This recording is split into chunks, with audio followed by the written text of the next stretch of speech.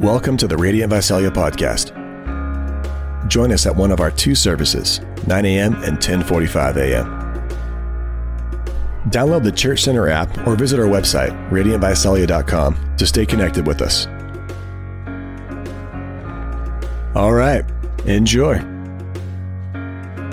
There is a heavenly city that I'm compelled to find. We're in a series of sermons on forever and the way that eternity impacts our everyday. It's just been a few weeks that we've been doing this. It's producing a ton of fruit in my own life. I hope it's causing you to question things. How many of you have been told we can't know what heaven is like, but rest assured it will be better than you can imagine? Anyone been told that? Well, we can't.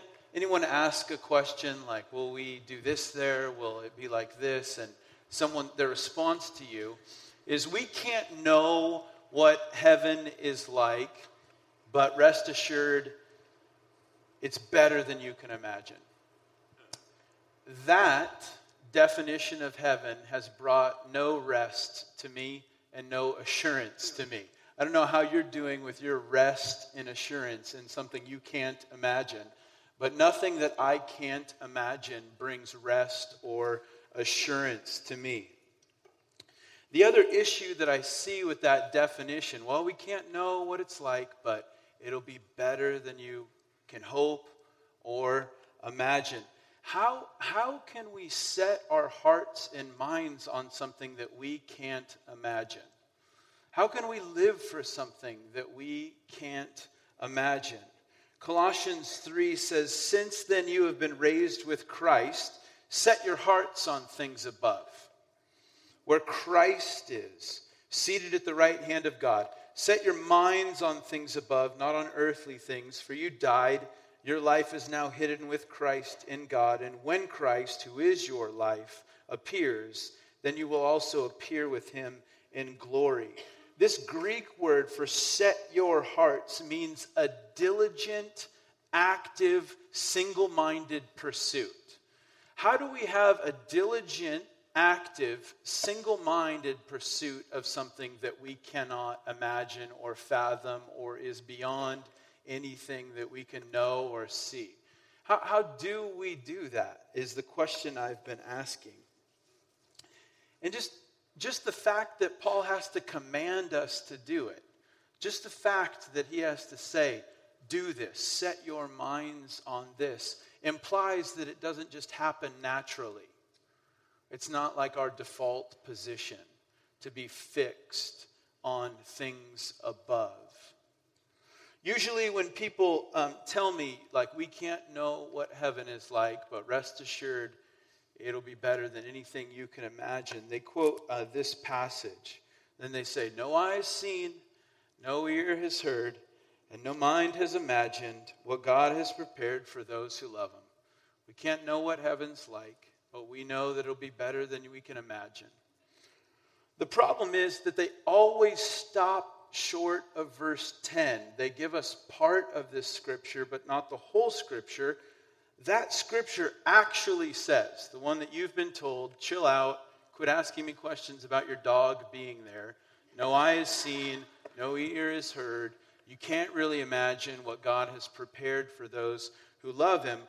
Goes on to say, but God has revealed to us those things by his Spirit. You can't imagine it, but God has revealed it. And the truth is that we can know what heaven is like. We have to be able to imagine it. We have to become obsessed and fascinated with it. We have to be able to envision it in order to set our minds and hearts on it. Well, who knows? Who knows what it's really like? The Spirit knows, and the Spirit of God has revealed to us what heaven is like in the Word of God. We get a picture of what heaven is like. Of course, we see in part, right? We can't know everything, but that doesn't mean that we can't know anything. Well, we can't know everything, so that means you can't know anything. And it's like, no, we can know some things. There's enough in Scripture for us to get a vision of heaven. There's enough in Scripture for us to envision eternity. We can't get our minds completely wrapped around it, but we get glimpses of heaven. We can imagine it.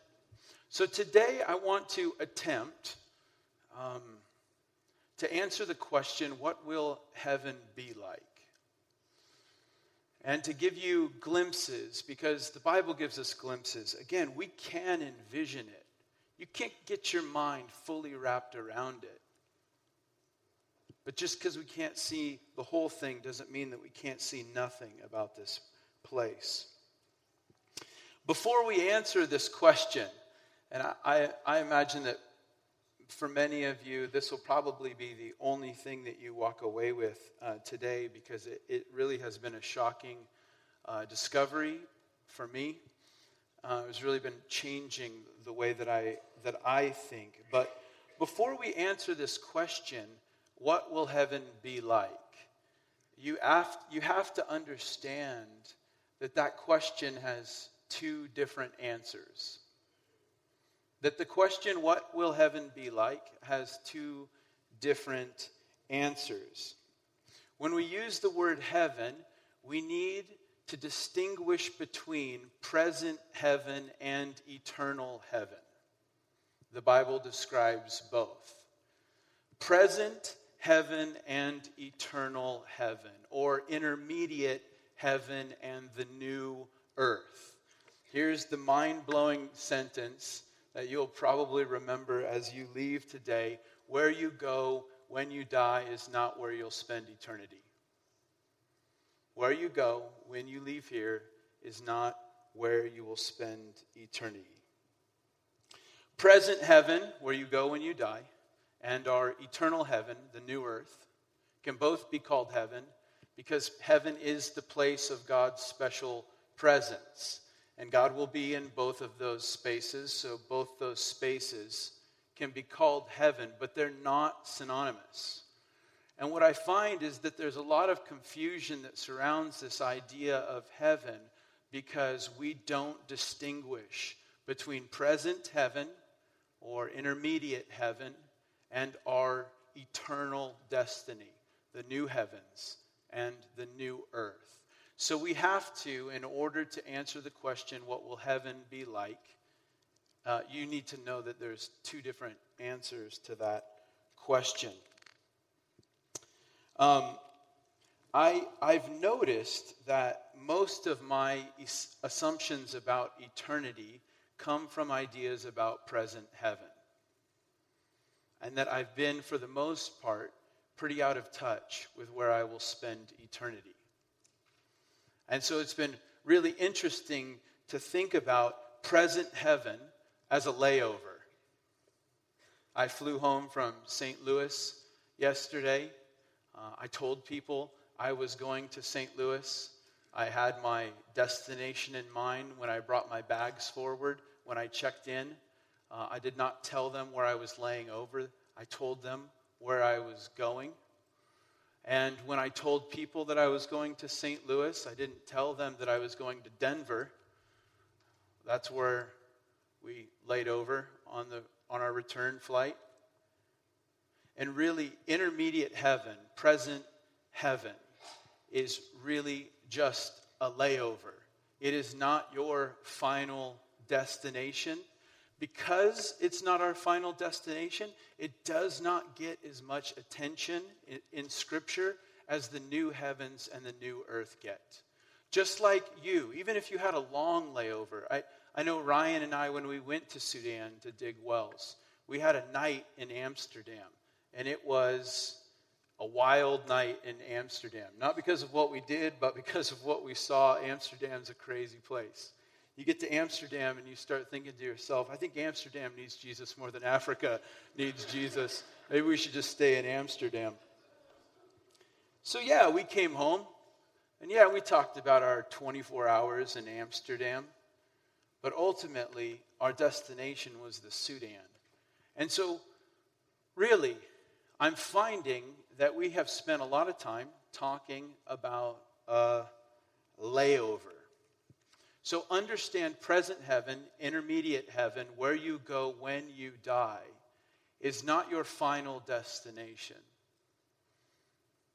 Your final destination is to have a resurrected life in a resurrected body with a resurrected Christ on a resurrected earth. That is your final destination. Final answer. I'm in some ways trying to make a point, so I don't know how God feels about me calling the place of his presence a layover. I'm trying to make a point, though, and I still don't know how he feels about it, even if I'm trying to make a point. But because it is described as paradise, it's not described as a layover. Present heaven, where you go when you die, is described as paradise. Jesus says that to the thief dying on the cross next to him. He says to him, "Today you will be with me in paradise." This word paradise means a walled park or an enclosed garden. Jews believed that God would one day restore the Garden of Eden, and paradise became the word to describe the eternal state of the righteous in present heaven, an enclosed garden. The best of what God has made, but controlled, protected. So to call it a layover might be a little bit harsh. Paul is clear in Philippians 1:23 that to die is to be with Christ. He also says in 2 Corinthians 5:8 that to be absent from the body is to be present with the Lord. The martyrs who we read about in Revelation, who are in present heaven, are with Jesus.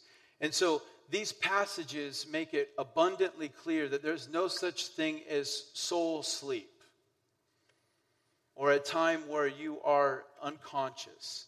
To die, to be absent from your body, is to be present with him in present heaven. So when I talk about the layover, I'm not talking about a purgatory or anything like that, and I'm not saying that I believe in soul sleep. When you die, you will be with him in heaven. But we need to distinguish between present heaven and the new heavens and the new earth. Present paradise is the fate of the person who has placed their faith in Jesus. That is where you go when you die. The other glimpses of present heaven we get are in Revelation. Revelation chapter 6, verses 9 through 11. Let me read them to you.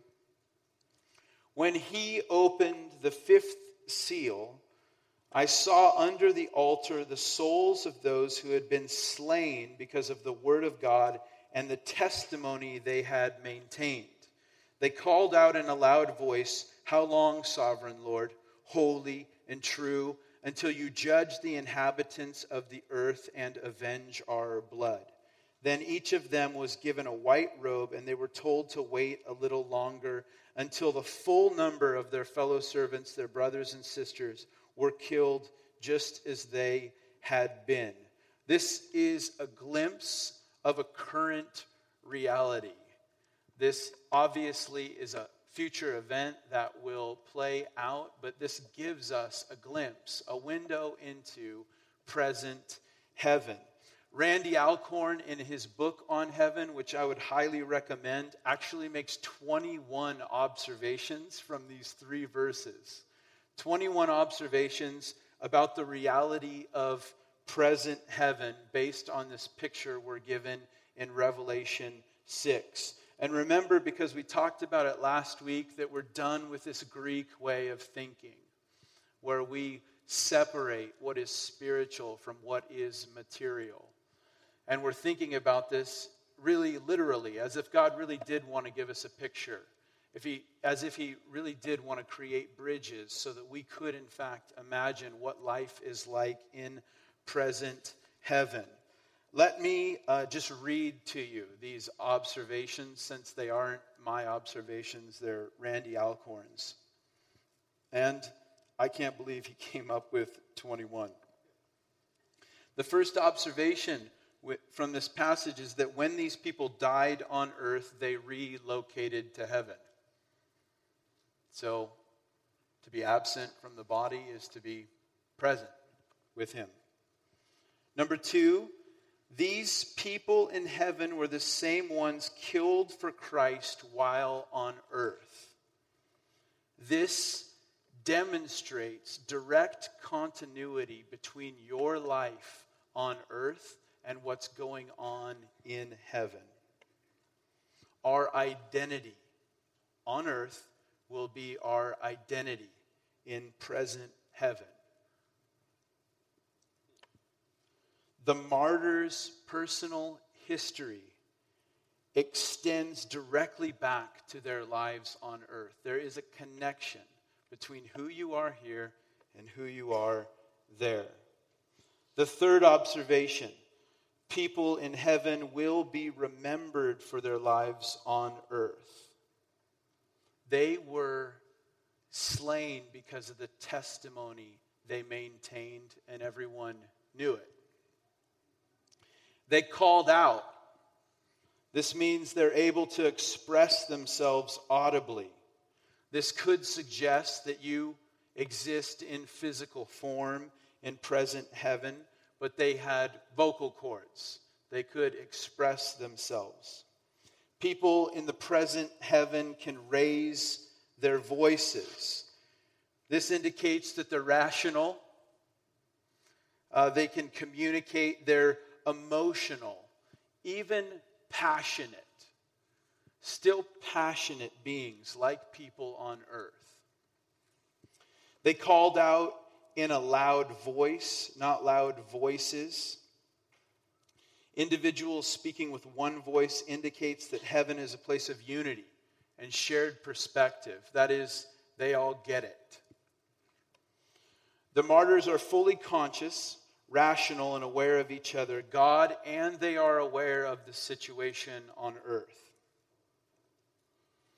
They ask God to intervene on earth and to act on their behalf. How long, O Lord?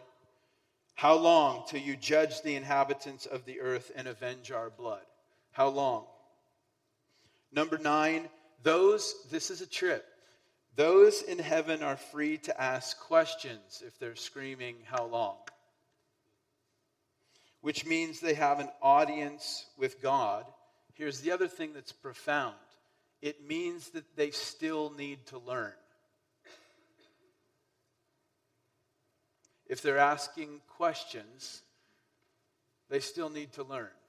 Am I right? Number 10, people in present heaven know what's happening on earth. The martyrs know enough to realize that those who killed them have not yet been judged. Number 11, heaven dwellers have a deep concern for justice and retribution. When we go to heaven, we don't adopt a passive disinterest in what happens on earth. On the contrary, our concerns will be more passionate and our thirst for justice will be greater. Neither God nor will we be satisfied until his enemies are judged, our bodies are raised, sin and Satan defeated, earth restored, and Christ exalted over all.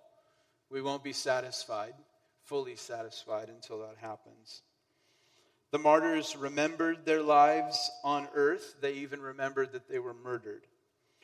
The martyrs in heaven pray for judgment on their persecutors who are still at work hurting others.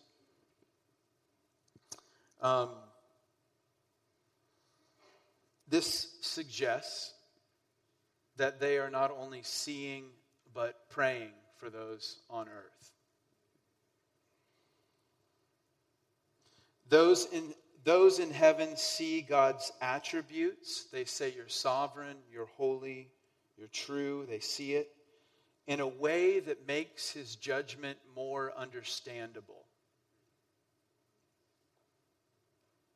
I had that experience when I watched the new Noah movie.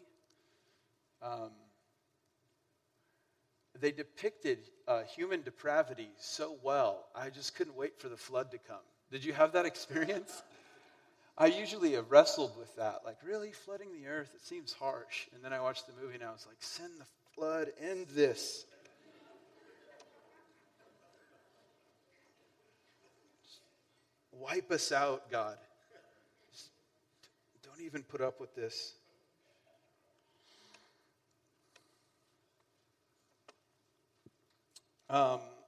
Those in heaven are distinct individuals. Another observation. Each of them was given a white robe.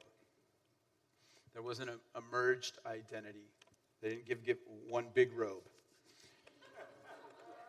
The martyrs wearing robes, again, suggests that we have physical forms because disembodied spirits don't wear white robes. The fact that there are white robes, that might have a symbolic meaning, but just because it has, remember we talked about this last week, just because it has a symbolic meaning doesn't mean that we don't take it literally.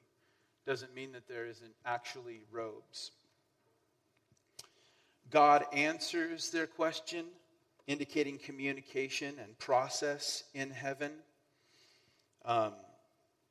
Again, we have questions. God promises to fulfill the martyrs' requests, but says to them, hey, you're going to have to wait a little bit longer. So those that are living in heaven are living with anticipation. Your loved ones who are in present heaven are living with a sense of anticipation. They too understand that they're waiting. There is time in the present heaven is another observation.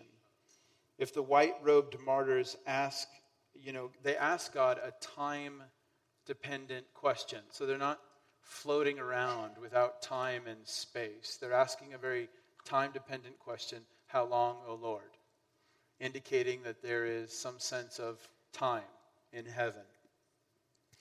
Number 20, the people of God in heaven have a strong connection with those on earth who are called their fellow servants and brother. We share the same Father, from whom every family in heaven on earth is named. And this is maybe the most comforting of the observations. Number 21, our sovereign God knows down to the last detail all that is happening and will happen on earth, including every drop of blood shed.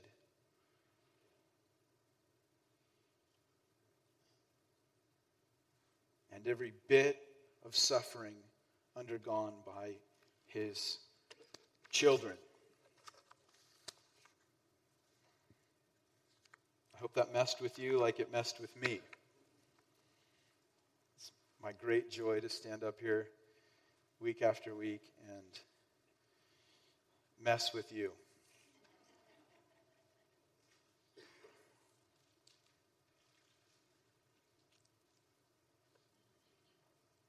I don't know about you guys, but maybe one of my biggest questions surrounding present heaven is how could it be heaven if we are aware of the suffering that is going on here?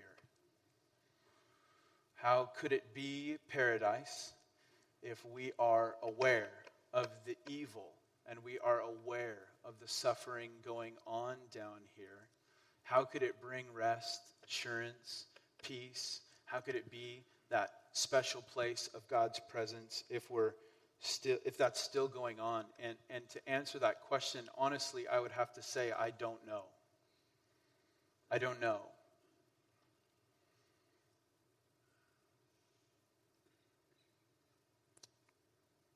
But here are some things that I think will help us understand how present heaven can be so aware of what's going on here on earth and still be a place of paradise, a place of peace, a place of joy. The first thing I want you to think about is that God is aware of what's going on down here, and it doesn't diminish his joy up there. So for God, he is aware of what's going on down here, but it does not diminish his experience in heaven. The second is that the question of how can we be happy in heaven if we are aware of what's going on earth suggests that in order to be happy, we have to be unaware. That ignorance is bliss. That true happiness is not knowing.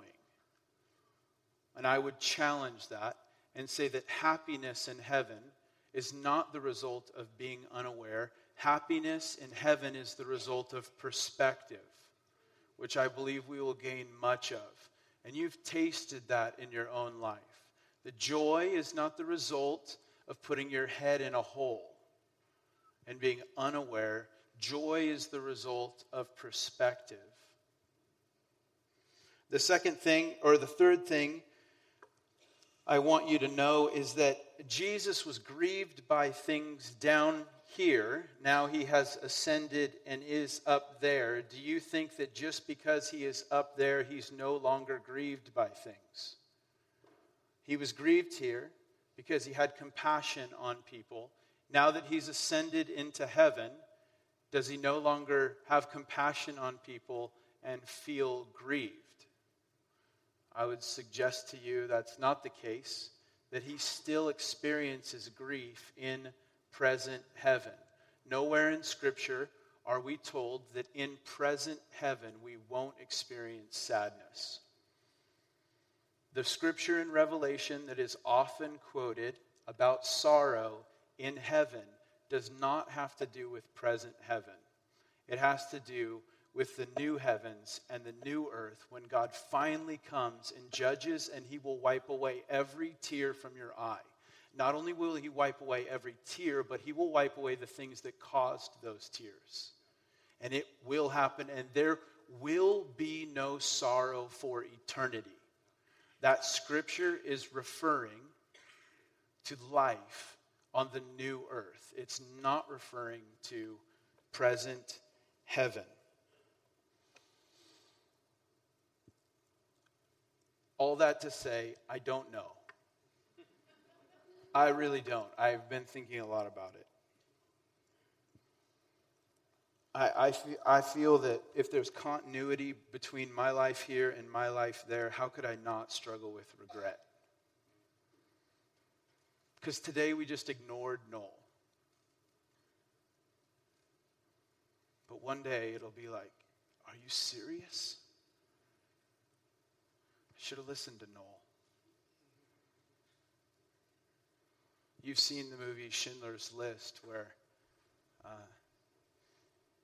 he gives so much to rescue Jews during the Holocaust. And at the very end, they come to thank him. And he just starts freaking out, like this pen I'm holding could have saved more people. And he can't necessarily even receive the thanks that's coming his way because he realizes he could have done so much more. And there's part of me that fears that when I arrive, I'd be filled with regret because we could have done so much more.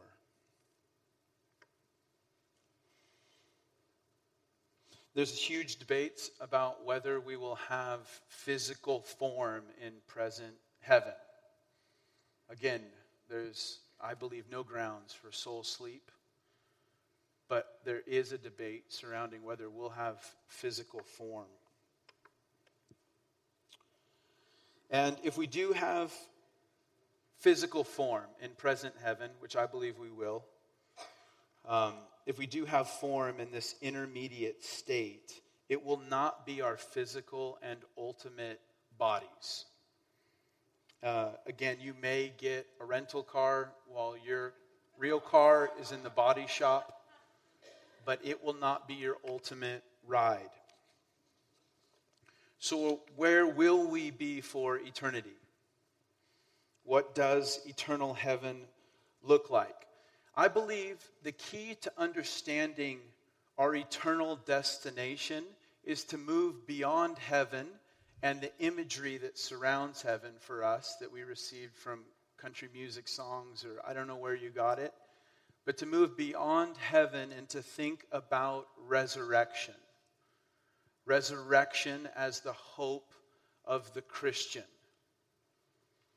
To leave behind all the ethereal, disembodied, sing along in the sky type of stuff that you've picked up, and to move back towards the gritty resurrection of Jesus Christ. Because the eternal destination, where we head after the layover, is to a resurrected life in a resurrected body with a resurrected Christ on a resurrected earth. That is the hope of a Christian. John Stott writes, Christianity is at its very essence a resurrection religion.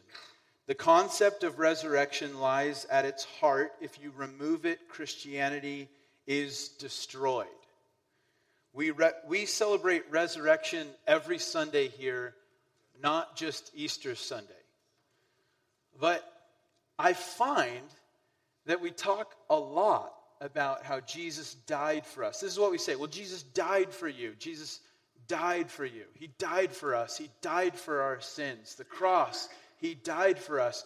But Paul's really clear that if all Jesus did is die for you, then you're still dead in your sins. If all He did was die for your sins, then you're still in your sins and you're going to die.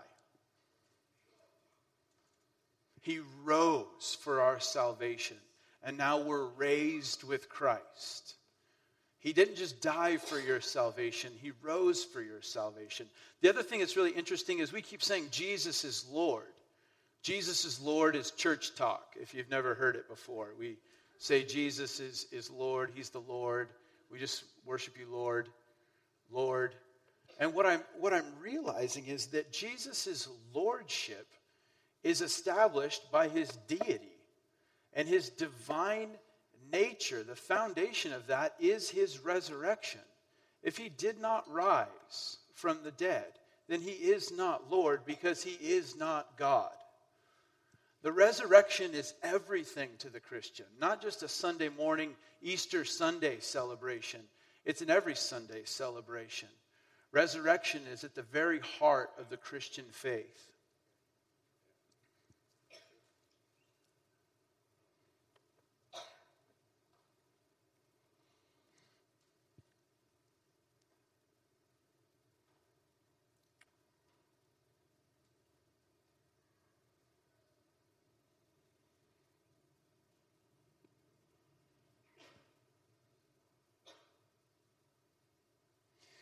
Is this helping you guys? Okay.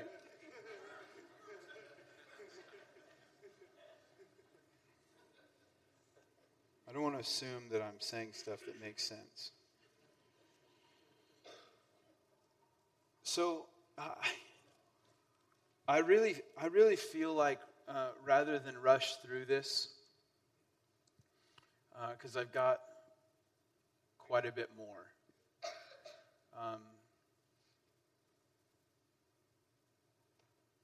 That I'm just going to stop here after a description of present heaven and with a tease of our eternal heaven. And I'm going to revisit this next week because I don't feel good about rushing through this.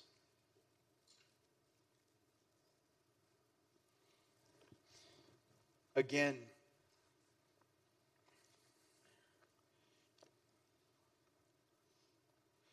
there is some real excitement being generated in me when I think about the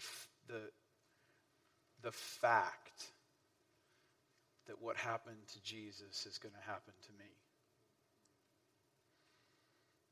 He, after His resurrection, walked the earth for 40 days so that we could get a really good idea of what heaven will be like. And it's an exciting picture. He ate, he drank, he stood, he talked. There was continuity between his life before death and his life after death. He had breakfast with his disciples. He cooked fish. And he didn't do it by snapping his fingers or roasting it with laser eyes. He built a fire. And he put fish on that fire that he caught. And there's something so earthy about it. And I'm getting so excited. We're promised a new earth, not a non-earth. We're promised a new body, not a non-body. We're promised that when he comes, he will renew all things, not destroy all things. This earth, as we know it, destined for destruction, and also destined for restoration. What I'm seeing in Scripture is clear, compelling, and exciting. There's something in each of us that longs for heaven on earth. What we say things like, well, this place is not our home. And yet there's something in us that kind of wishes it was. But we just want this earth without the curse. The good news is that whatever the curse touched, Christ will touch and redeem.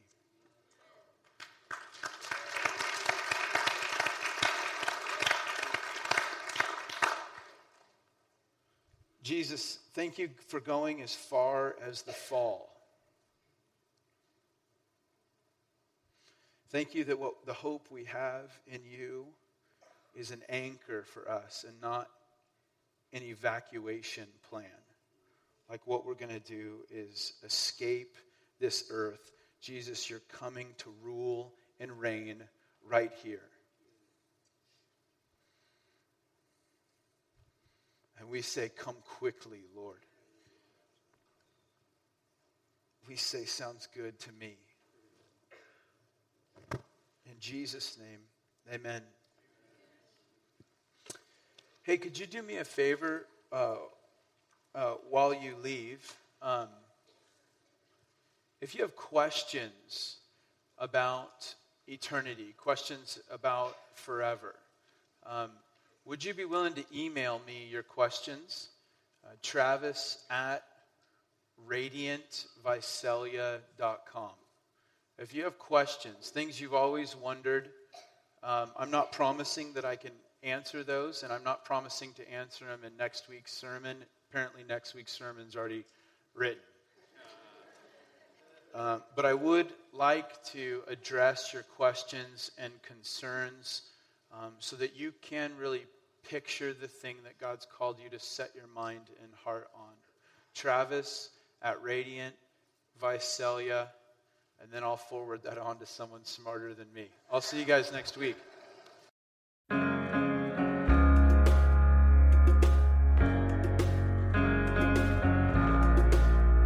Thanks for listening. We want to be a resource for you as you walk with Jesus. So please connect with us at radiantvisalia.com. Until next time. There is a heavenly city that I'm compelled to find. Though I love the flowers and trees and the smell of the grinding sea and all the beautiful things here in life. And